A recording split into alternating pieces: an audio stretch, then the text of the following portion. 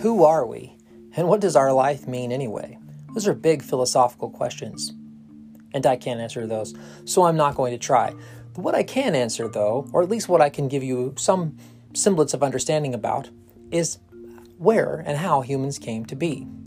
In this particular set of stories, we're going to begin tracing the origin of human civilization, watching the rise of humans from the plains and the fields of Africa as they spread out across the world and begin to build cities as we move from early man into the Bronze Age period.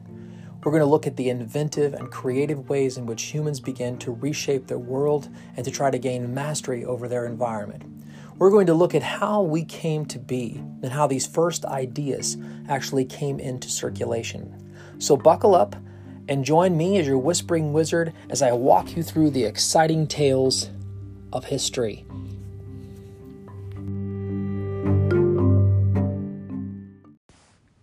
Episode 1. Neanderthals developed tools. Necessity is the mother of invention. Plato. How did we get here? Well, if you've ever asked that question, you have certainly joined the chorus of historic voices across time and space. Humans have been asking that for quite a long time. For the modern world, and for our particular story, we're actually going to begin in a weird place. We're going to start with a naturalist who spent a strange amount of time with butterflies. I kind of don't get it. Hey, butterflies aren't that interesting, but he liked them.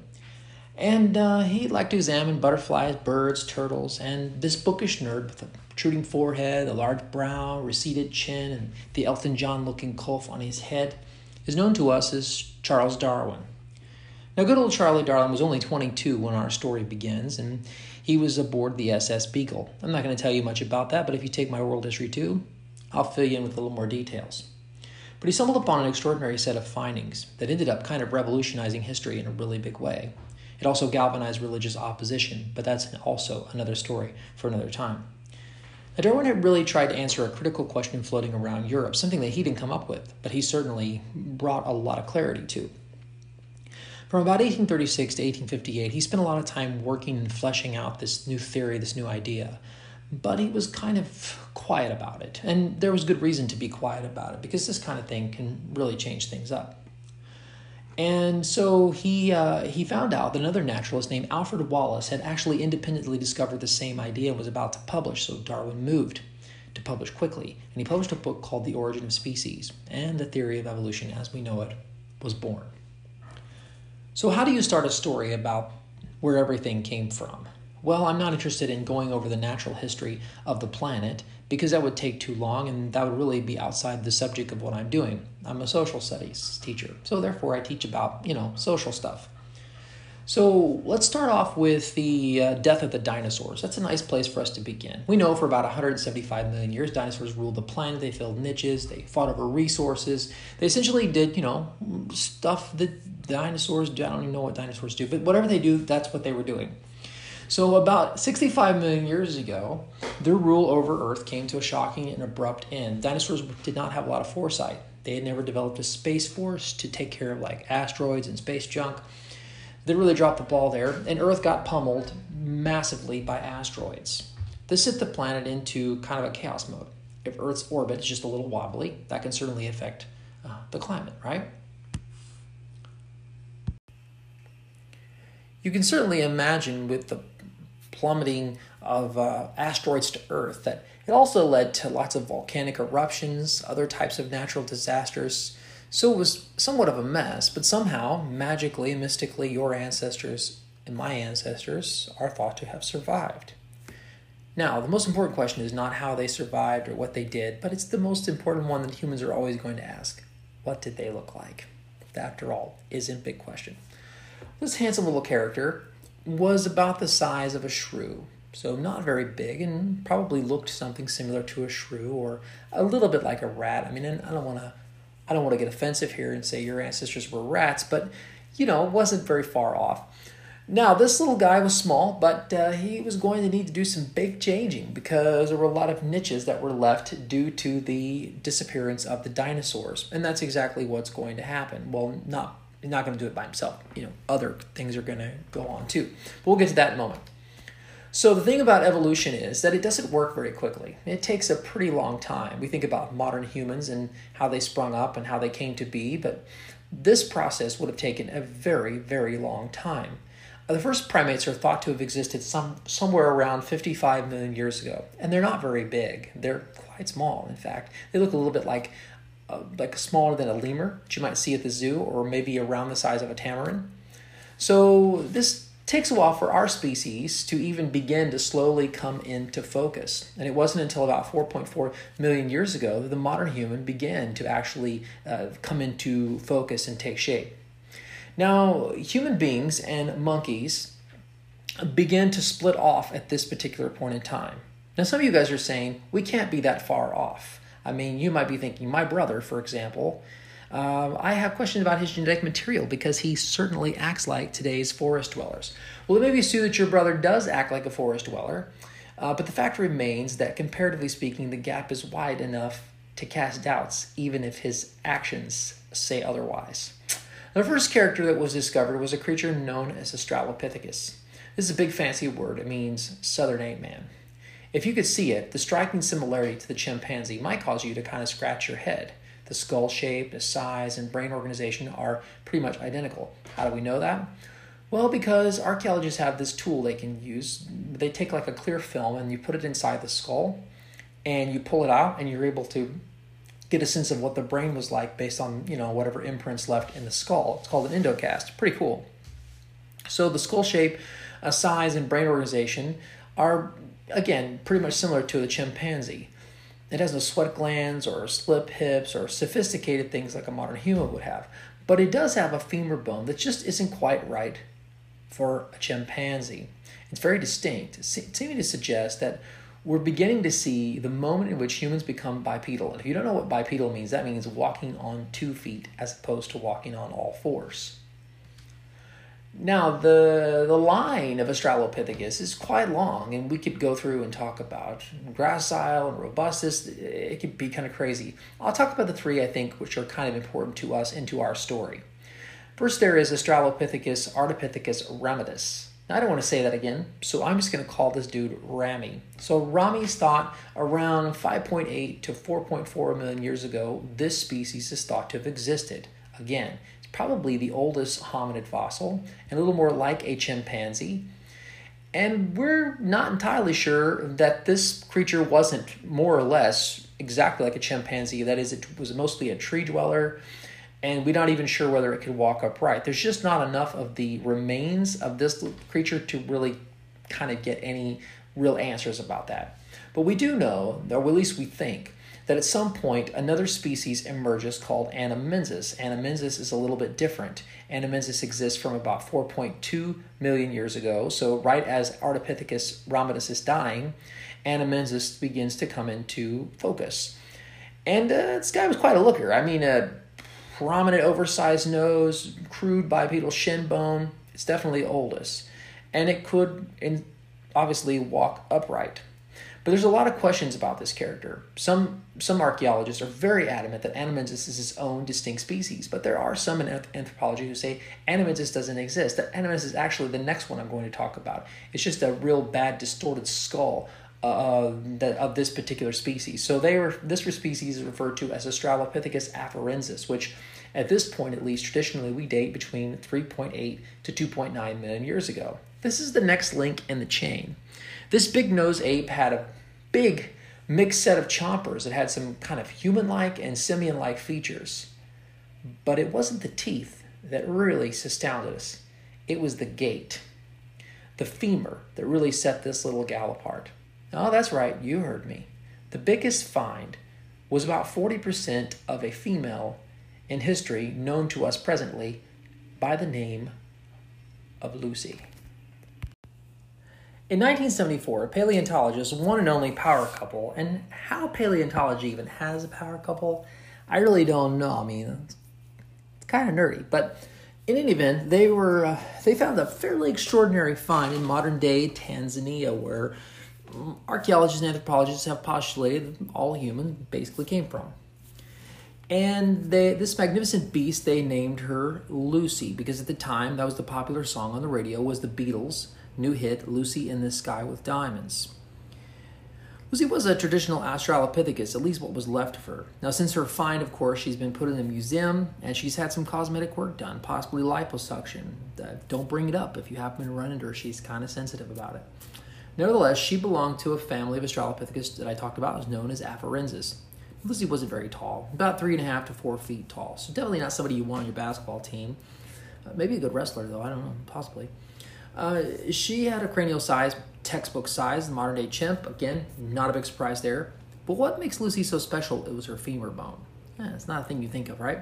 There's a striking similarity to the anatomical structure of modern people. This means that Lucy might have grunted and scratched and bit, made other noises like a chimp. But when she walked, she worked it like a runway model. So things go along with the Australopithecus, and there's a number of different species and transformations that take place. But as Lucy, or as Afarensis, is beginning to kind of fade out, a new kid shows up on the block. Okay, and around 2 to 3 million years ago, a new branch emerges from the evolutionary tree. It's classified by the Latin name Homo. Now, Homo is a really big fancy word. It just means man. Okay, now this, of course, this includes women, so it's not a terribly accurate name. But this is where we get the word hominid from, or sometimes you might see hominoid. All that roots out of that word, man or mankind. Now, Homo is where people and chimps went 2 different directions. So your brother is not a chimp, once again. I want to reemphasize that. Luckily for us, this new species has a much bigger brain, which isn't saying much since it's still a little less than half the size of the modern human's brain size, so not big. But big brains is not the only thing that changed. Fully opposable thumbs become all the rage. Used for a lot of things, like peeling bananas and making tools, playing video games in your cave all day or in your tree. They stopped walking on all fours as well. Now that's a big question. Why? We know Australopithecus could walk somewhat upright, but we're not sure that they didn't sometimes still use their hands. But at this point in time, this particular species of Homo definitely walked on 2 legs. This was a bipedal species. Well, there's a couple reasons why maybe they stopped walking on all fours. For example, they lived in Africa. The grass is tall. Maybe it's advantageous to be able to stand up and see the lion coming at you a long way off than to not be able to see exactly where it's located. So that could be one reason. And so allowing them to scout for lions. It also is a possibility that they stay cool. Okay, that's another thing. It's a little cooler when you get up out of the grass and get a little wind blowing on you. I don't know. What I do know is that they worked those opposable thumbs seriously. They were making hammers and anvils and cutting tools and you name it, they were doing it. So the first of this species we know as Homo habilis. We could talk about a number of these and go into detail, but we're going to just kind of cherry pick some of these that we think are important along the human development, okay? So the first one of these is found in Olduvai Gorge and surprisingly in Tanzania, around the same place we find Australopithecus afarensis. And we call this one habilis. Now, habilis is just basically akin to able or ability, or we might say handyman or tool man. This species, again, dates from about 2.4 million years ago at the end of the afarensis period and goes to about 1.6 million years ago. So actually not a real long lifespan for a species in consideration to some of the others. While you might not want to turn this species loose on fixing your sink, and they were certainly short enough, they stood about 4'3" on average. They had a pretty odd gait, which made them walk a little bit with a shuffle. Nevertheless, they did make tools, okay? And they still lived or spent at least some of their times in the trees. And they were not fierce hunters. We always think of our ancestors as mighty hunters with great spears. But in this period of time, your ancestors would not have been mighty hunters with spears. In fact, they were scavengers. So what they did was they stole their food probably from dumb, lazy, stupid cats. So cats would go out, hunt, hang their prey over the tree, fall asleep, go somewhere else, and the habilis would come in and steal it. That's what happens when you fall asleep. Watch your stuff. The cats would get outsmarted. And they would use the tools they made, which were mostly made out of stone. I mean, except for the ones they bought at Sears Roebuck. But other than that, the rest of them were made out of stone. And they would crack them open and eat the marrow out of them. Now, habilis had this prognathic face, which is a really fancy word to say. It just poked out everywhere. You ever seen one like that? Just big face. Okay. Large orbitals, which are basically like the little area right above the eye that protrude out. Those orbitals, those we call orbitals. Okay, and they had a pretty low brow, so not a huge forehead. The molars were small. And they had something else. It was positioned at the foramen magnum. So if you're looking at the bottom of a skull, particularly a skull like a chimpanzee, there's the hole that connects the chimpanzee's brain to the spine on the skull is a little farther back. That's why a chimp's head kind of sits out. When you go to the zoo, you see it kind of sitting there and the head is hanging out, even when it's in relax mode. But ours doesn't sit like that. If you're sitting, your head is kind of straight up and down. There's no big protrusion of your head outward. And that's because you have the hole that connects to your spine and your brain. That hole that's what we call the foramen magnum, which is a really great insult. It literally means big hole, foramen magnum. Again, big fancy Latin word. And this particular creature, habilis, was not like a chimp in the way that its head connected to, its spine connected into the skull. It was very much like a modern human. So it would have walked and you wouldn't have seen that kind of chimp-looking head hunched forward. It would have looked a little bit more like our own. Other than that, pretty small creature. All right, let me move on. Now, what kind of tools did these guys make? Well, they weren't like really amazing, but I guess for the time they did the job. They had like stone choppers was something that they used, and also later on other species will use the stone chopper, which is something they use to sharpen or to flake off and build other tools with. Another is, you can look this up online too, Google it, is the hammer stone found in ancient China. It was used to sharpen tools like the hand axe. And that brings me, of course, to, in fact, the hand axe. We find a lot of these as far as from Africa, and we find them in Europe and Asia. This is pretty common, and it seems like whenever the next species spreads out, they take the idea of the hand axe with them, and they certainly improve on it. And this begins a period known as the Paleolithic period. Paleolithic means Old Stone Age. The word paleo is, again, fancy word for meaning old. It's another way you can say to someone, you're getting so paleo these days. That might be softer than you're getting old.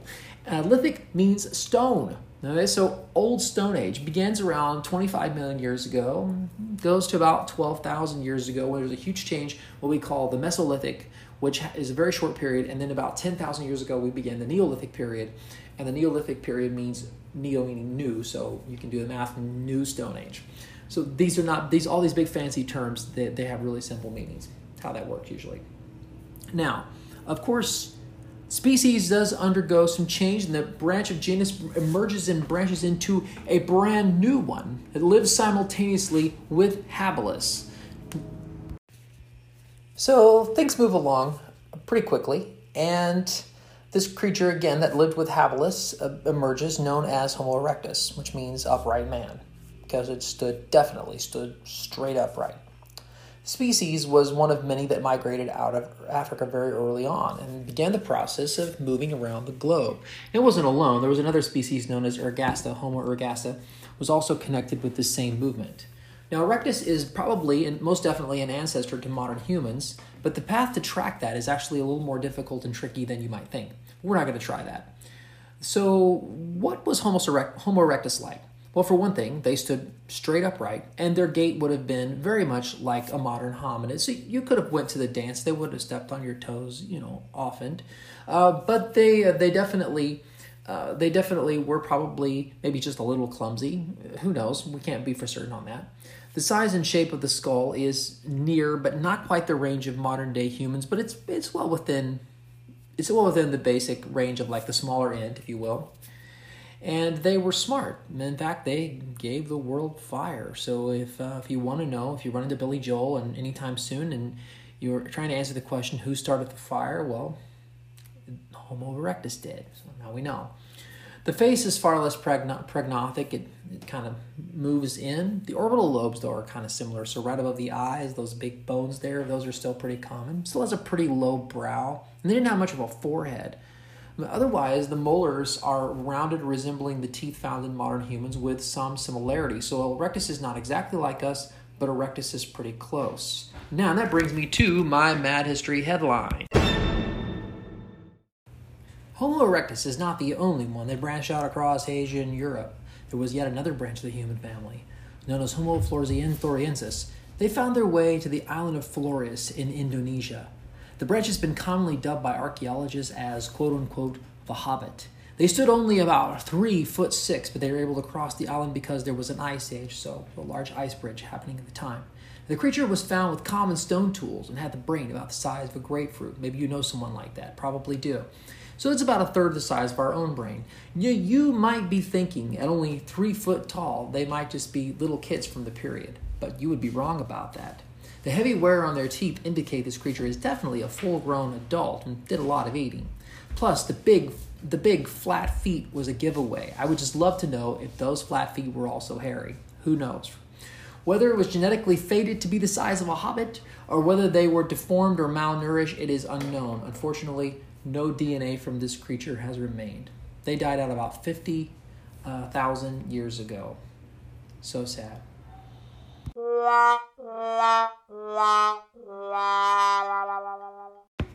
And now we finally arrived at the moment we've been waiting for, the birth of Homo sapiens. It was a long time in coming, but about 250,000 years ago, a new species emerged back in Africa. This species was called Homo sapien, or wise man. And another species that also grows pretty strong is one known as Homo neanderthalis, which we're going to talk about in just a moment. Now this species, Neanderthals, began to live in Europe, and of course we follow behind them, not terribly long behind them. And the new species begins to slowly emerge about 50,000 years ago, one that's very similar to the guy that you know real well, the person you look at in the mirror every morning, the guy or the gal, I should say. In that particular case, this one is called Homo sapien, which is better than being a Homo sapien. Homo sapien means wise man. So Homo sapien means wise man. Yeah, that's what I'm talking about. So this was the point our ancestors start to branch out of Africa. They start to pour into other places around the world. Now, Homo sapiens, of course, were moving out into the Middle East much sooner, but they began to emerge there and kind of go everywhere. So the Middle East about 100,000 years ago, then about 70,000 years ago, people make it to Asia. 50,000 years ago to Australia and other areas around this place. Russia sees an influx about 25,000 years ago, and of course Europe around 40,000 years ago. If you're looking at the New World, what we call the New World historically, we're talking somewhere around 15,000 to 12,000 years ago. We start to see huge migration patterns take place there, so kind of a smaller area. We're starting to see civilization really take a growth. So humans show up, and particularly ones in Europe I want to talk about because we're going to be looking at some things that happen in Europe in the next episode. About 40,000 years ago, they showed up and they were just in time because there was an ice age. Now the forests were all turned to savannas, and don't tell Santa, but reindeer were common food. Okay, don't tell him about that. It's something he doesn't need to know. Some things you just keep to yourself. It was a dangerous place to live. Lots of cave bears, massive in size, lions, oversized hyenas, and mammoths that ate about 400 pounds of food. So, although luckily, they were vegan. But the humans weren't alone. Our distant cousins had been in Europe and Middle East for quite some time. In fact, they'd already been there for thousands of years.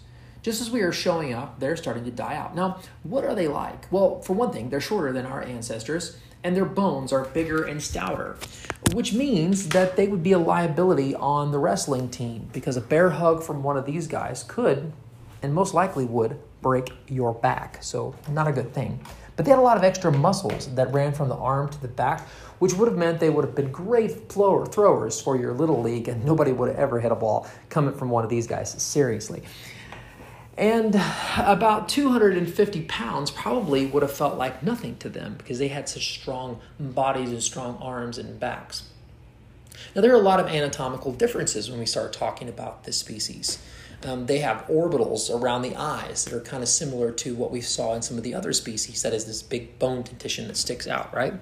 They had a more sloping forehead, and the back of their head had an elongated bun. They may or may not have been able to speak. There seems to be some evidence to suggest that they couldn't. I'm not sure I'm buying that. At least they may have had some type of primitive language, but who's to know? Really, I wasn't there, so we're just taking a guess. And the general body structure suggests that there was a lot of differences, but they also had a lot in common. For one thing, their life was very, very hard. And they, like our ancestors, many of them died around the age of 30. In fact, examination of their bones showed numerous cracks and injuries inflicted on them that resembles that of a rodeo cowboy. So, was there some rodeos going on? It's possible. Who knows, right? And they might have made some of the art that we find in caves. This could be the work of Neanderthals, although there's some doubt about that. Now, what caused them to go extinct? Something of a riddle. Did humans kill them?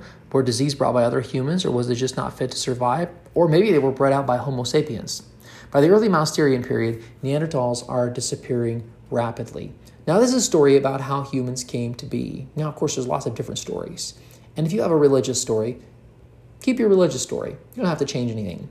I'm telling you what science thinks, I'm telling you what history thinks, but it's up to you to decide whether you think that story is true or not. I happen to think there's a lot there that can be gleaned, but that's up to you to decide. But into the bleak story that we've been looking at, humans start to flourish. And a new human idea begins to take shape. Humans start to do something they've never done before. They start to make art.